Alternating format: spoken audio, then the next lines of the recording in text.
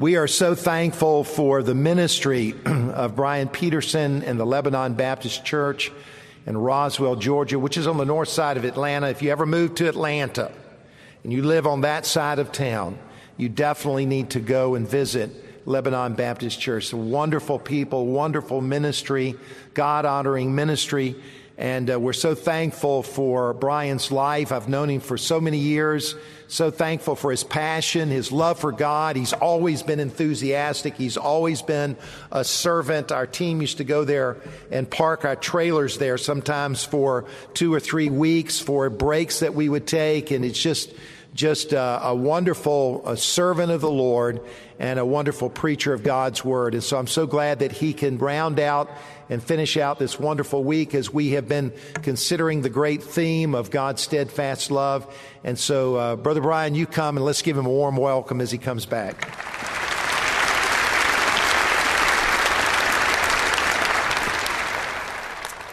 Let me invite you to turn your Bibles to John 21, the Gospel of John, chapter 21. Well, over our days together, we have explored many facets of God's Hesed love. Tonight, what I'd like us to do is I would like for us to look at steadfast love in person. I would like for us to look at Hesed love in the eyes. I want you tonight to see the glory of Jesus Christ in His incredible steadfast love by looking at one of the final events in His earthly ministry. Of course, the Gospel of John was written by the Apostle John. It was written to the world to show us that Jesus is the Christ, the Son of God, and that you would believe in Him, and as a result of believing in Him, that you would have life. Not just eternal life, but abundant life even here. That's what this particular book is all about. John, over the course of all the chapters, has brought witnesses to the stand. He's talked about events in Jesus' life. He's shared discourses, miracles, all to display the glory of the person of Jesus Christ and convince you to be a follower of Him. I trust that most of you are followers of Jesus Christ. If not, I trust that you will continue to investigate Him. In this scene that we are going to look at in just a moment, John ends the gospel with what we would call the epilogue, with Jesus lovingly shepherding His disciples, and particularly one of those disciples. The setting is the shore of the Sea of Galilee. I wish I could paint the scene as Dr. Bob Jones Jr. used to do from this pulpit. He had a way of just painting the scene just perfectly. In just a few weeks, I'm going to be leading a tour to Israel, as I've done with Dr. Pettit and Dr. Horn. And one of the places we often visit is the Church of the Primacy of Peter. It's a church that's built on the location or a suggested location of where the events of this chapter took place. I've been there at times when tour guides have told the people there, hey, look around here and look for a heart-shaped stone. And remember the truths of love that are found at this location and see it in this text. So tonight, as I read our text, I want you to imagine with me a lakeshore, one fateful morning. Listen to what it says in John 21. After these things, Jesus showed Himself again to the disciples at the Sea of Tiberias. And on this wise showed He Himself. There were together Simon Peter and Thomas called Didymus, and Nathanael of Cana of Galilee, and the sons of Zebedee, and 2 other of His disciples. Simon Peter saith unto them, I go a-fishing. They say unto him, We also go with thee. They went forth and entered into a ship immediately, and that night they caught nothing. But when the morning was now come, Jesus stood on the shore, but the disciples knew not that it was Jesus. Then Jesus saith unto them, Children, have ye any meat? They answered him, No. And he said unto them, Cast the net on the right side of the ship, and ye shall find. They cast therefore, and now they were not able to draw it for the multitude of fishes. Therefore that disciple whom Jesus loved saith unto Peter, It is the Lord. Now when Simon Peter heard that it was the Lord, he girt his fisher's coat unto him, for he was naked, and he cast himself into the sea. And the other disciples came in a little ship, for they were not far from land, but as it were 200 cubits, dragging the net with fishes. As soon then as they were come to land, they saw a fire of coals there, and fish laid thereon, and bread. Jesus saith unto them, Bring of the fish which you have now caught. Simon Peter went up and drew the net to land full of great fishes, 153. And for all there were so many, yet was not the net broken. Jesus saith unto them, Come and dine. And none of the disciples durst ask him, Who art thou? Knowing that it was the Lord. Jesus then cometh and taketh bread and giveth them, and fish likewise. This is now the third time that Jesus showed himself to the disciples, after he was risen from the dead. So when they had dined, Jesus saith to Simon Peter, Simon, son of Jonas, lovest thou me more than these? He saith unto him, Yea, Lord, thou knowest that I love thee. He saith unto him, Feed my lambs. He saith unto him again the second time, Simon, son of Jonas, lovest thou me? He saith unto him, Yea, Lord, thou knowest that I love thee. He saith unto him, Feed my sheep. He saith unto him the third time, Simon, son of Jonas, lovest thou me? Peter was grieved because he said unto him the third time, Lovest thou me? And he said unto him, Lord, thou knowest all things. Thou knowest that I love thee. Jesus saith unto him, Feed my sheep. Verily, verily, I say unto thee, when thou wast young, and girdest thyself, and walkest whither thou wouldest, but when thou shalt be old, thou shalt stretch forth thine hands, and another shall girt thee, and carry thee whither thou wouldest not. This spake he, signifying by what death he should glorify God.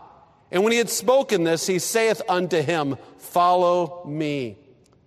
Then Peter, turning about, seeth the disciple whom Jesus loved following, which also leaned on his breast at supper, and said, Lord, which is he that betrayeth thee?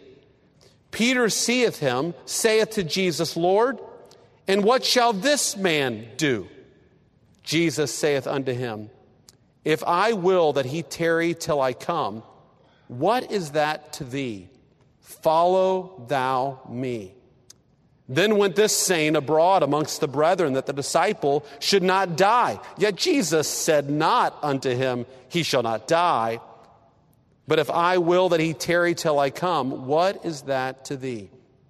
This is the disciple which testifieth of these things, and wrote these things. And we know that this testimony is true. And there are also many other things which Jesus did, the which, if they should be written every one, I suppose that even the world itself could not contain the books that should be written. Amen. Would you join me as I pray? Father, I ask today that you would unfold this text before this audience, and that you would enlighten minds, that you would help us to behold wondrous things out of thy law. Lord, I ask, that was prayed for many times from this pulpit on Friday nights of Bible conference, that you would pour out your Spirit even more for Jesus' sake. Do that, I pray, today. In Jesus' name, amen. Well, it was during my high school years at Bob Jones Academy that I believe I finally chose to follow Jesus Christ. I often tell people I think I was saved sometime between 8 and 16. I don't know when it happened, but I think by the time I was 16, I had become a follower of Jesus. They often say the best evidence for past faith is present faith. And by that time, I was believing in Christ. And I'll tell you, my life changed. In fact, it was around those years that at the academy, we saw God do a spiritual revival, such that there have still been repercussions. I've run into young people that are still, young people who got right with the Lord at that time, that are still serving the Lord all across the world. Even I've run into some of them this week who are serving on the faculty. I would love, and I know many of you would love to see God's movement among God's people again today. That particular time period began my life of discipleship. And I'll tell you, my life of discipleship has involved many ups and downs. Am I going to keep following Christ? Am I going to keep doing what He's called me to do? Will I do what He has actually commanded me in His Word? Let me tell you that believers will keep following Him. Thankfully, God has continued to shepherd me back to the mission of my life. You know, disciples of Jesus, if you're a follower of Jesus, disciples of Jesus have a tendency oftentimes to get distracted by other things. One of the most tempting things, of course, is sin. We get caught back in sin and go back to many of the things we never should have done. Sometimes it's just getting distracted by the affairs of this life. Tonight, if you have truly chosen to follow Christ, have you gotten off track? Have you gone on a rabbit trail? God has saved you to serve Him and to give your life for Him. And in John chapter 21, we have a beautiful picture of how Jesus lovingly directs His disciples back on mission. In fact, what we're going to see is how He'll take a disciple, the disciple Peter, focus in on him and get this guy back on the mission of his life. I want you to see really 4 beautiful reminders that Jesus gives to His disciples. And if you're here today and you really want to live for the Lord and you have just gotten off track, see God's Hesed love in these reminders. And the first is this: Jesus reminds us of His power. Our text opens with a beautiful bit of background information. Remember, the guy writing this is none other than the Apostle John. He's an eyewitness. He's telling us exactly what occurred. He opens in verse 1 by saying, after these things, Jesus showed Himself again to the disciples at the Sea of Tiberias. And on this wise, He showed Himself. So here they are. They're at the Sea of Tiberias, and Peter lays out his plan. He's with his other disciples, and he says in verse 3, Peter saith unto them, I'm going fishing. I've got a bunch of fishermen in my church in Atlanta, and a lot of them sometimes come to me, I'm going fishing, and sometimes I want to say, I'm going to go with you. Well, here's Peter with a bunch of his friends, I'm going fishing, and they're like, we're going with you. What's going on here? Some have suggested that Peter was possibly going back to his former profession.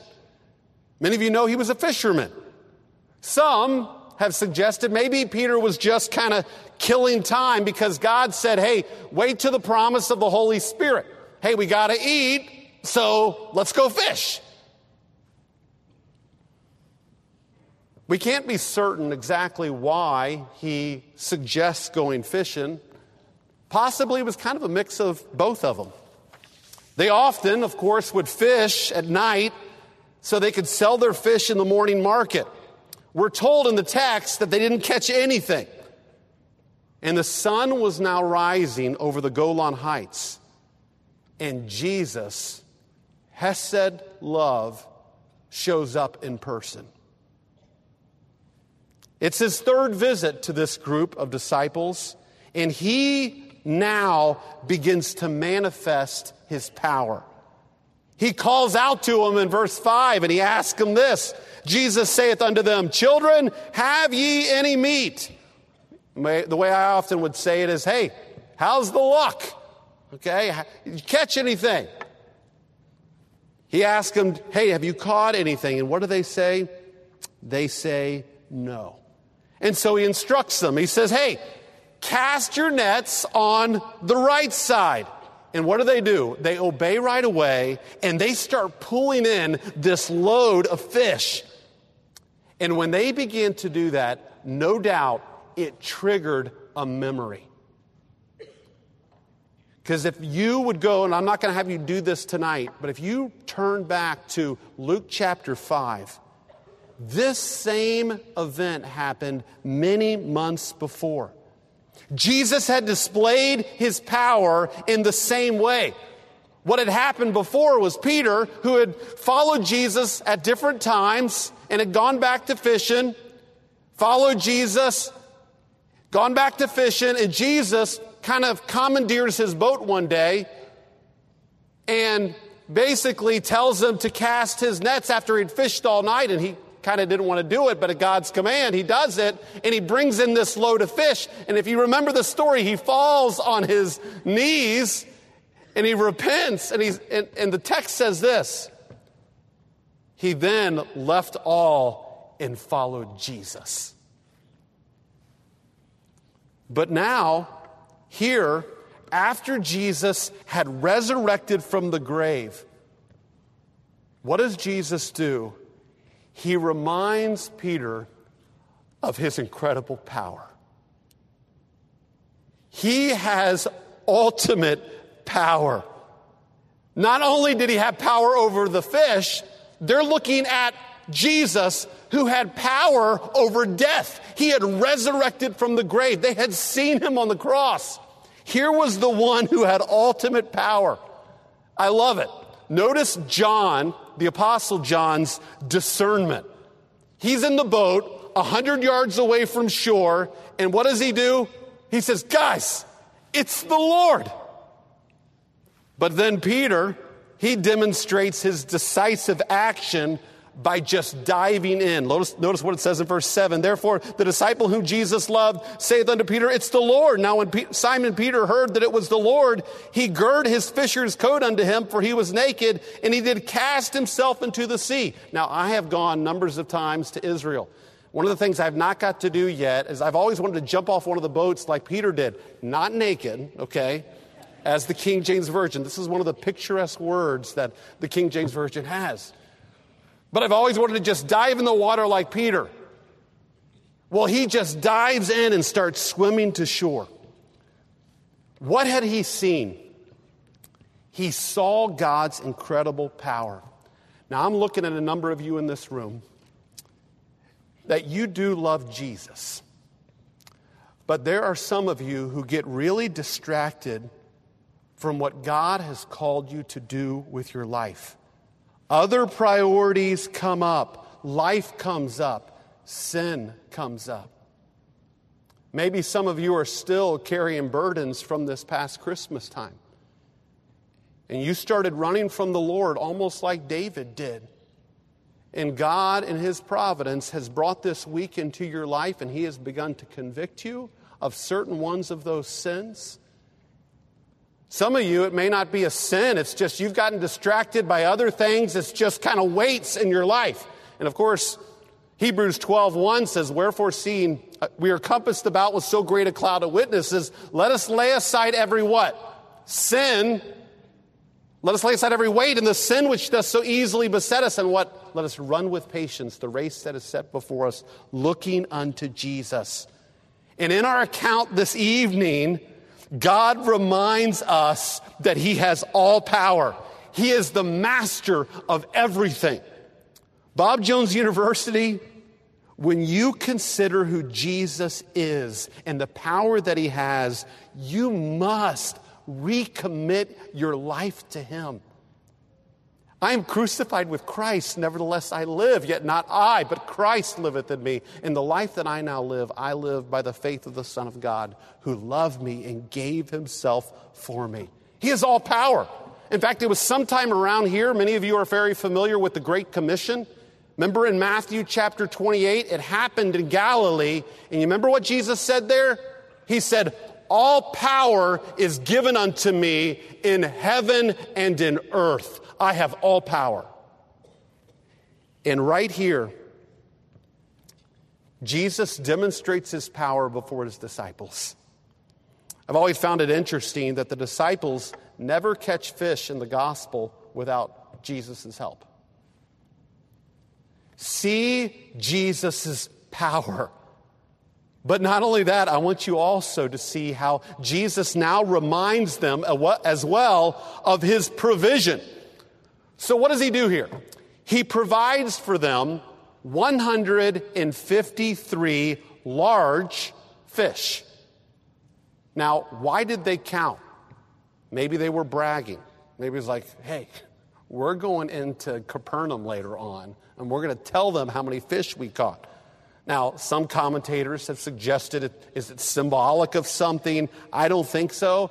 I think it's just there, the 153, just to show you that what you're reading in your gospel is from an eyewitness. No doubt years later, maybe the disciples are talking, and they're like, oh yeah, remember we caught those 150 fish? No, John interrupts them. No, it was 153. Remember, he's the same guy who at the beginning of the Gospel of John, when he met Jesus, he records in the Gospel, he says this, it was about 4 o'clock in the afternoon. He never forgot the time that he met Jesus.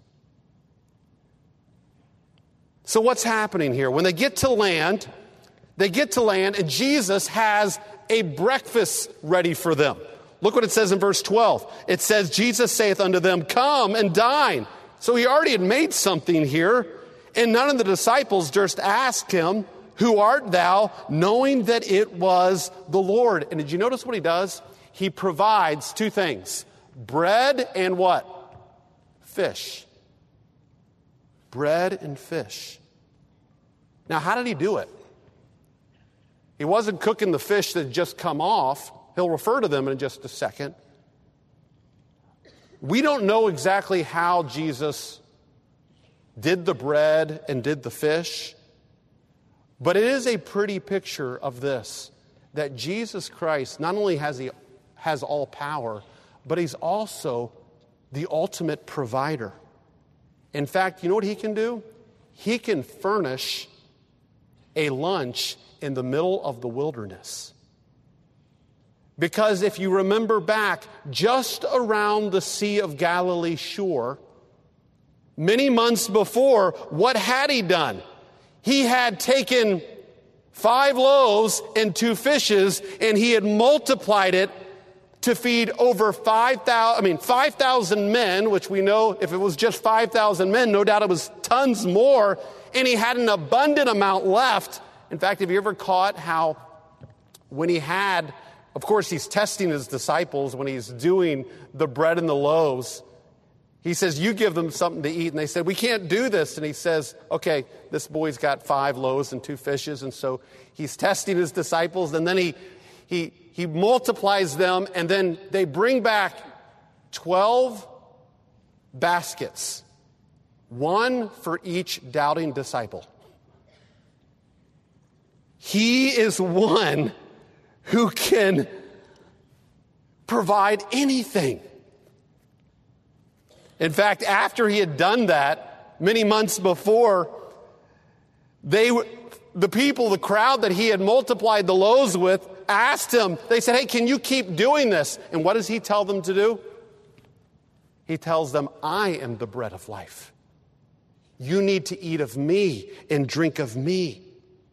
Let me tell all of you in this room, Jesus Christ can take care of all of your needs. He has all power.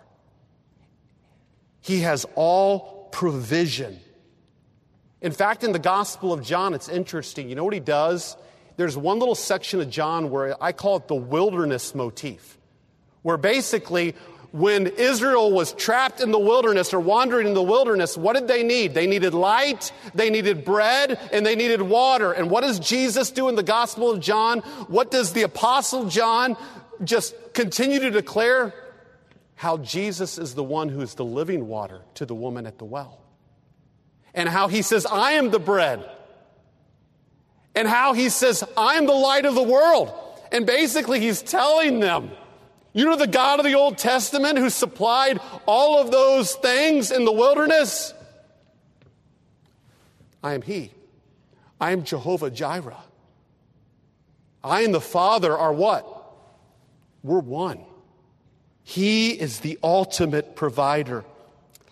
Some of you in here, you may think, you know what, if I really start following Christ and doing what he wants me to do, how am I going to take care of myself? If I surrender to this or this, what about all the needs of my life?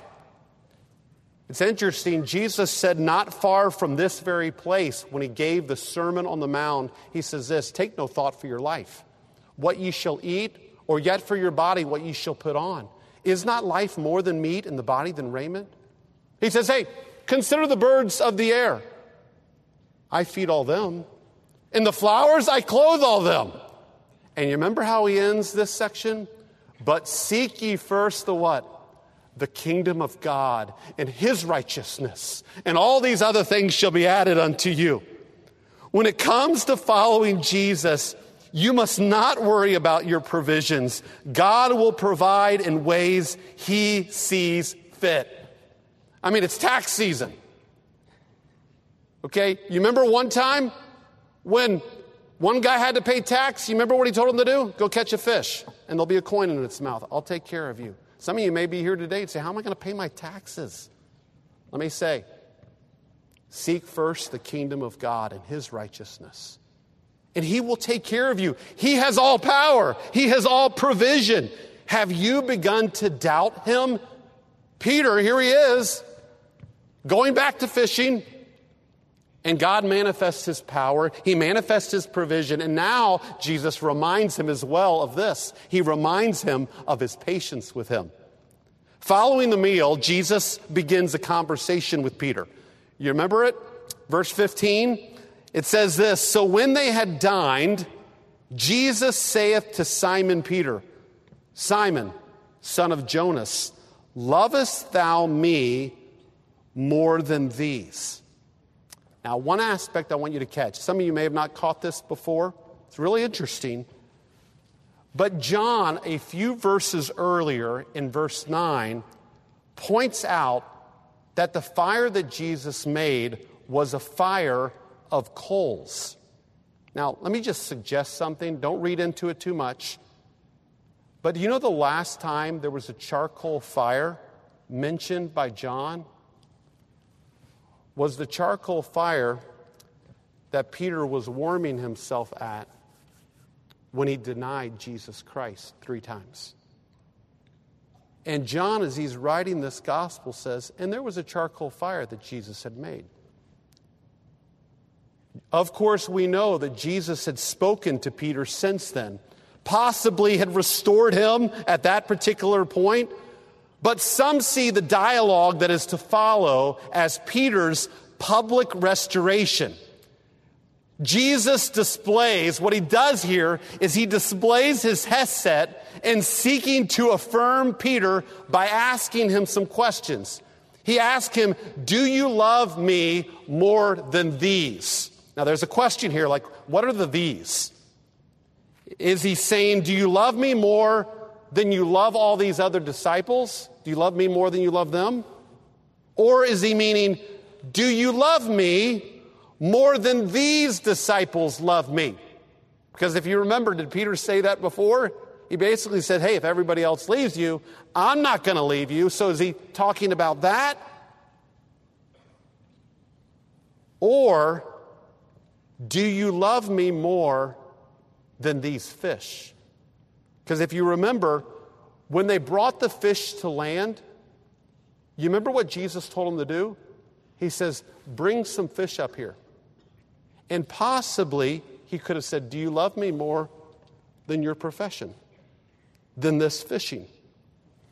I personally lean toward either the fish or more than these other disciples love me. But honestly, what's really the point here? What do I want you to catch? Asking Peter if he loves him 3 times is establishing a point for Peter. Peter had denied Jesus how many times? 3 times. Jesus now has Peter affirm with his mouth his love for him on 3 different occasions. It's almost like this. Hey, Peter, let's get this down. I'm doing this to help you. Let's say, do you love me? And Peter says, and he repeats it. Now, some have focused on the different Greek words that underline some of those words love, the words agape and phileo, saying that Peter couldn't affirm the stronger love. I don't think that's the point, because in the context, Jesus uses different Greek words for love, sheep, knowing, feeding, tending. Jesus knew Peter had failed and that others knew that he failed. But what Jesus is doing is he's reaffirming Peter and he's reiterating his calling on him. He's lifting him up again. He's like, Peter, keep going. Say it. Yes, you do love me. Let me remind you, in your service for Jesus Christ, there are going to be times, and many times, that you are going to fail miserably in your spiritual life. You are going to deny Jesus in various ways, and you are going to fall face first into sin. And God is going to convict you about it, but let me tell you what he's also going to do. If he is your Lord, the Bible says, for whom the Lord loves, he chastens. He will come after you, and he will go after you, and he will seek to restore you, because that's what he does with his children. Because the Bible says, if you are not children, as all of my children are, he says, then are you bastards and not sons. You're not true sons. If you don't endure chastisement. If you're sitting here today and you can just sin and do whatever you want and not feel any conviction, you ought not to brag about that. That very well means that you're not a child of God, because God does this to his children. He comes to them and he reaffirms them and he shows them his patience with them. I know for me, I've fallen like Peter so many times. I've said that little phrase many times. I've done it again, Lord. I'll tell you, the older you get in your spiritual life, the more broken you'll see that you are. You know, the Apostle Paul, early in his ministry, he looked at himself as what? He says, I'm the least of the apostles. A little bit later, he writes, I'm the least of all the saints. I mean, when you think of all the believers, you know what? I'm kind of at the bottom. You know one of the last things he writes? He says, I'm the chief of what? Sinners. And the more you get to know Christ, the more you see your own brokenness, but the more you see his own hesed. He comes to you. And there are numbers of you in this room. You know his patience. He knows your frame. Maybe even this week, some of you deserted Jesus. You know what he wants to do? He's coming to you and he wants you to reaffirm your love toward him. The Bible says a just man falls 7 times and rises up what? Again. The steps of a good man are ordered by the Lord. Though he fall, he shall not be utterly cast down, for the Lord upholdeth him with his hand. Jesus is coming to restore you tonight. You need to affirm like Peter did. Some of you tonight need to go to God and say this: God, like Peter says, you know all things about me. You know it all. And you know I love you. And you know I did wrong. But I'm coming back to you. Catch this. Here is Hesed looking at Peter, showing him, I have all power. I have all provision. I have all patience. I'm bringing you back.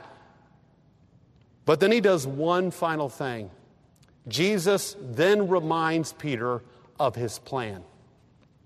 In the conversation, Jesus first reminds Peter 3 times of his plan for him. Notice at the end of verse 15, he says this. He says, feed my lambs. He says at the end of verse 16, feed my sheep. He says at the end of 17, feed my sheep.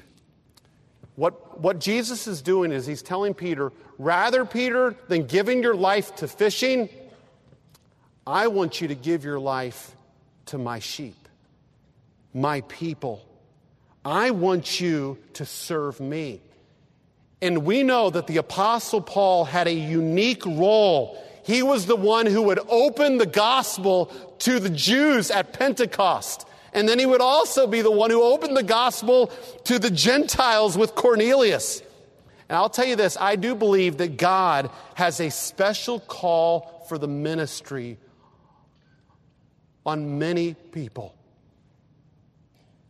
I sensed the call to ministry while I was at Bob Jones. I was in high school, went on a New York City mission trip, and I saw the need of our world. And for the first time in my life, I just said, God, I got to give my life to the gospel. For though I preach the gospel, I have nothing to glory of, for necessity is laid a hold of me. Yea, woe is unto me if I preach not the gospel. And I surrendered to the Lord. And you know what God does for some people? He begins to work in your heart internally and giving you a desire for the work. And that's what he did for me. There was that internal desire. The Bible says, if any man desire the office of a bishop or an elder, he desireth the good work. And then what will happen over the years as you begin to train, it'll ultimately be affirmed by a church, a local church, who affirm your gifts. But no doubt, God may be calling some of you in this room to ministry. But whoever you are, whether it's ministry or not, all of us have been called with a general call, you could say, to make disciples. Because not far from here, as I referred to in Matthew chapter 28, when he gave the Great Commission, it was not just the disciples. There were many other, not just the 12 disciples, there were many other disciples there. And he tells them all of you, go make disciples. And if you're a believer, if you are a follower of Christ, your calling in life, you have been given a license to disciple. And you are to be going to do that with your life. It's expressed as well in that command when he tells Peter, Peter, you follow me. God's plan is for you to follow Jesus. Do your part in God's work. Have you got off track? Are you not doing what he's called you to do? And I'll tell you, whatever it is, it's going to involve God's sheep. It'll mean that you need to get engaged with God's people. You're to do good, especially to those who are of the household of what? Faith. Part of your life needs to be engaged in the local church. And it ought not to just start here. It ought to be the rest of your life. If you're a believer in Jesus Christ, you ought to be serving and engaged in the local church with God's people. That's what God's people do. And that's what he's telling Peter. You be involved with my sheep. Serve them. At this point, Jesus tells Peter about his future. Verse 18. He says this, verily, verily, I say unto thee, when thou wast young, thou girdest thyself and walkest whither thou wouldest. But when thou art old, thou shalt stretch forth thine hands, and another shall gird thee and carry thee whither thou wouldest not. Here you're like, well, okay, what is that all talking about? And then he clears it up in verse 19. It says, this spake he, signifying by what death Peter should glorify God. And when he had spoken this, he saith unto him, follow me. Now, did you catch that? It is here that the great physician takes his patient and he basically tells him, guess what? You're going to die. I'm giving you your death sentence. And guess what? You're going to die a very cruel death. The stretching forth of his hands spoke of Peter's future crucifixion. Jesus then tells Peter, it's going to be hard, but guess what? You follow me.